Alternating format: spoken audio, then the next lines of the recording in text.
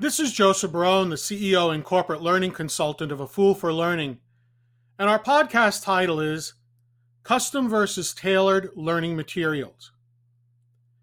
In the book Lies About Learning, published in 2006, edited by Larry Israelite, Charlene Zyberg talks about a common learning lie, that your training materials will be custom built for you. In reality, most of the materials have either been created for another client or are generic and simply modified. She points out that there's a difference between custom and tailored learning materials. Custom learning materials/programs are those built from the bottom up. In other words, they're built from scratch.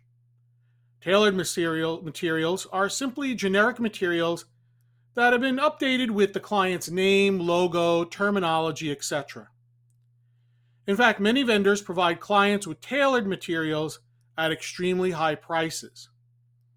Further, she recommends that to determine if you need customized or tailored materials, ask some questions to determine how they will come to the final product.